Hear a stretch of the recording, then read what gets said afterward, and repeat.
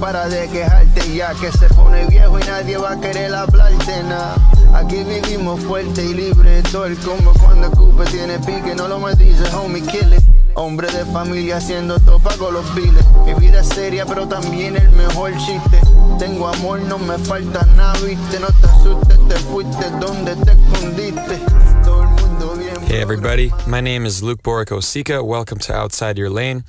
I was going to play basketball at 6 a.m. this morning, but a bunch of the guys, or we didn't get enough guys to show up. So I hit up my friend Brandon, who I'm helping to get to the next level in basketball.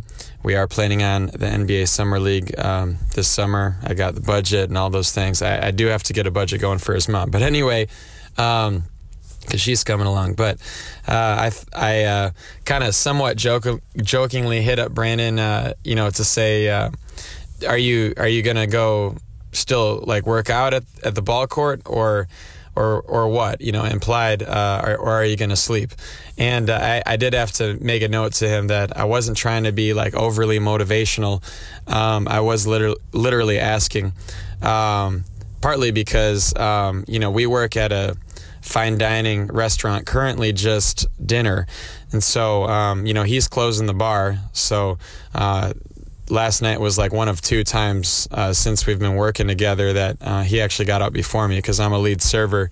So being at the bar, he's and he runs the bar, so he gets out later. But anyway, point being is I thought, what am I going to do with this time? And I ended up going to my favorite coffee shop in town, grabbing a really nice coffee, and I kind of had it on my heart to get in this podcast. So as I mentioned last episode, if anybody was joining me, I decided recently that I was going to be more diligent about trying to be as specific as I reasonably could on this podcast with each episode, try to make them unique, and just go one more level into just going like beyond, hey, this is a podcast about a student / entry-level person working their way into the sports business industry. So, and I'll be honest, that's a tall order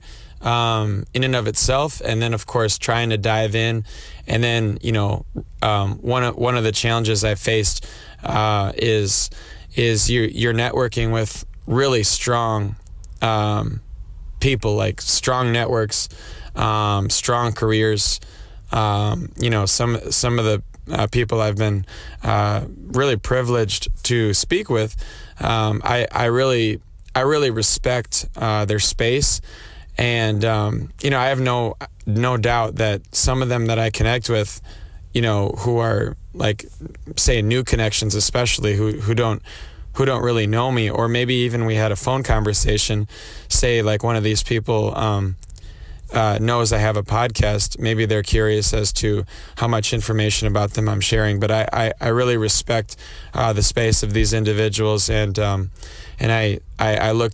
looking to share over time more about some of those interactions, but it's just a personal conviction. Obviously, other people would choose a different route with that and probably just drop names and stuff like that. I don't feel that that's what I should be doing. So I'm more like saying, hey, I spoke with a really strong journalist who used to cover the NFL, as a beat writer or something like that, which did happen recently. We had a cool conversation in the middle of my sports law final. So that I'm looking forward to some more fruit from that conversation. He had a couple connections for me, which has been a really cool process. And I will make a note on the connections point is, if you're, and again, right, this being a student / entry level person type of podcast who's growing in this industry, and as I always share on the other side of the spectrum, if you're an established person, maybe not even in sports business, but say business or whatever, hopefully this is a reminder of, some of the tools or things you can share with, or maybe you're even teaching, say like an NIL class or something at a university. Just a reminder as to some of the things that you need to, share with your students or in those one-on-one, conversations over coffee. Because obviously there's like what's the one thing I need to do, or three things, and I've tried to never ask that question. I've tried to just stay curious, and I've tried to just kind of see where, to be honest, life goes, and use the expertise that and experiences that these people I connect with want to share with me. And I feel that has always served me well personally. So I want to share that in this episode, one thing I strived to do as I was sitting in my warmed up vehicle. Please pardon me in a second. I'm going to grab a little sip of this really, really tasty coffee. I usually do single origin. That's my style.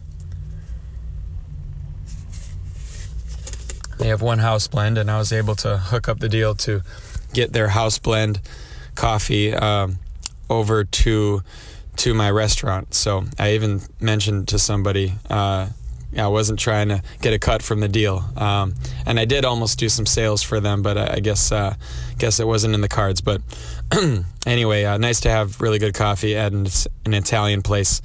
Beyond like typical kind of 7.5 or 8 restaurant coffee at a place like that. You want that 9 personally, or 10. But anyway, what I wanted to do in this episode is to share some people in sports who have inspired me over the years, and you know how it is, right? Maybe you're 22, maybe you're 72, I guess. If 72-year-olds are listening to podcasts right now, probably, more than I know.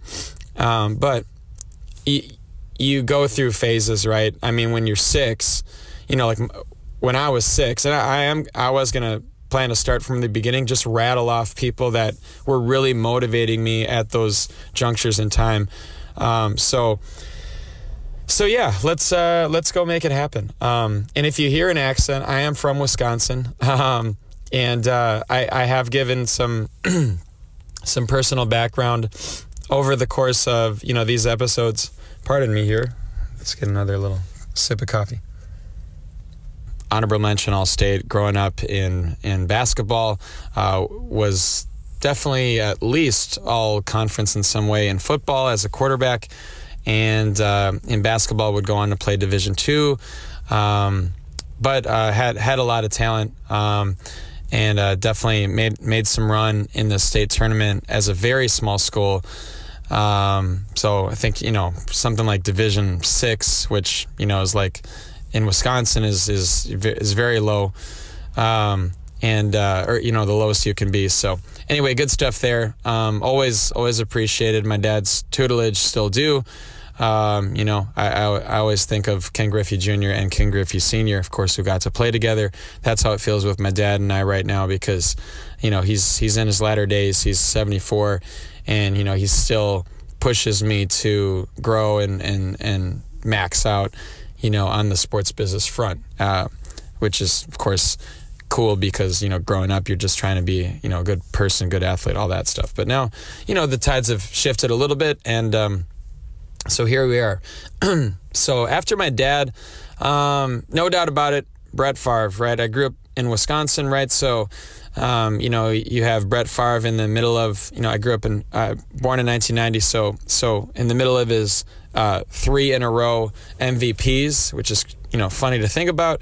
But yeah, amazingly inspiring football. I literally used to cry watching him play. I'm not kidding.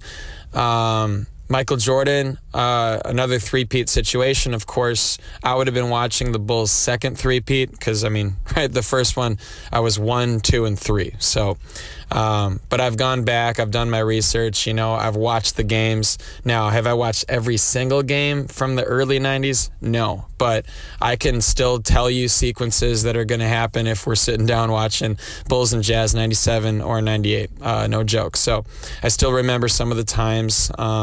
I remember game 1 from 97. I remember, I'm talking about I remember where I was in the situation and all that stuff. But yeah, awesome stuff. Still, memories I hold dear to my heart for sure, with my dad and others. Let's see, after Michael Jordan, which is hard, obviously to top. Even Brett Favre, was hard to top. I mean, you watch guys today, as much as they don't throw the amount of interceptions Brett threw, he was very inspiring, no question. The 2001 NBA playoffs, I got into Ray Allen, Vince Carter, Tracy McGrady, and Paul Pierce. Just epic performances. You had Allen Iverson going against Vince Carter. You had, Paul Pierce doing his thing. I'm trying to remember. I don't remember the Celtics too well in those playoffs, but being in Wisconsin, naturally the Bucks were making a run. They made it to Game 7 of the Eastern Conference Finals. I'm not going to bore you with all that. Some of you remember this stuff. But the 2001 NBA playoffs, big time. Obviously, clearly I was an Eastern Conference guy because of the Bulls, certainly because of the Bucks making that run. That's when I became a Bucks supporter and have been ever since then, even in there are many, many not great years since. We're talking, Michael Redd, all that stuff, who, loves the Lord. And I always look for players like that. My dad pointed that out growing up, even when our family wasn't per se like a, like a Christian family or whatever, right? Michael Redd's dad was a pastor, good stuff like that. That's why he always pointed up, he had that strong faith. So anyway, after the 01 playoffs, I'm actually going to fast forward to Kobe Bryant. I was late to his party.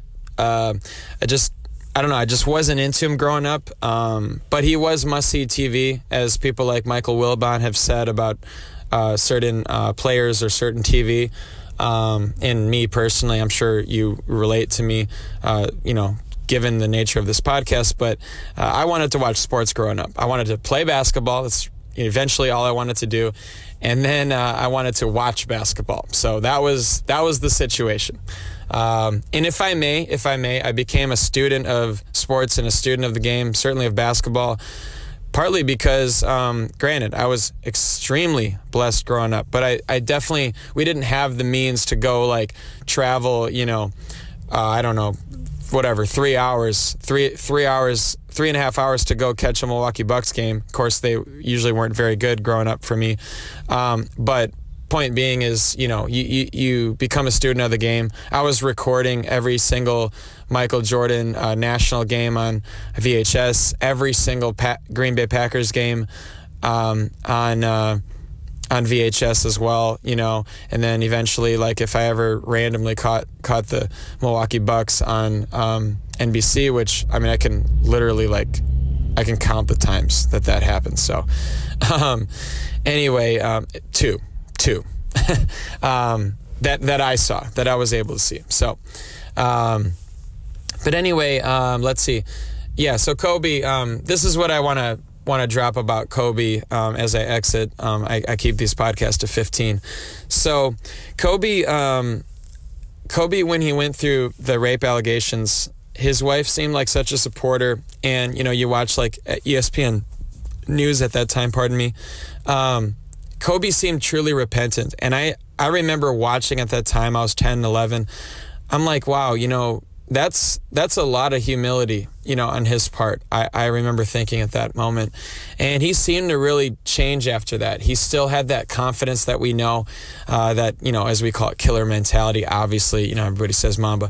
For me, it's more about just, he was a guy, he could talk, like Michael or whoever else, but he allowed his play to do the talking, and he was a gamer. But anyway, I really appreciated that about Kobe a lot. So anyway, I'm going to wrap up with that. Maybe next time I'll get into more recent history, but I'm glad you joined me today, and I want to definitely connect with any of you if you're up for that. So thank you so much. Catch you soon. God bless.